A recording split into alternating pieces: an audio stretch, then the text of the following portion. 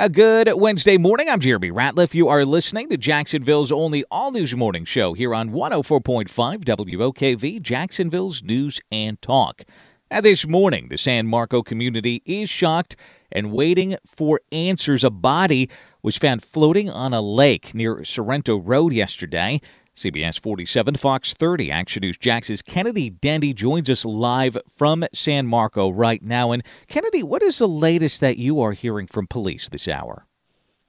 So right now, what police are trying to find out is, of course, find a possible suspect. They've been knocking on doors. They've been trying to speak to witnesses. This morning, they're asking anyone with information to speak up and say something. And have you heard from any neighbors yet on this developing story? Yes, I was out speaking with neighbors. The first thing that they're telling me is this is unexpected. They didn't expect to see a crime scene in their neighborhood.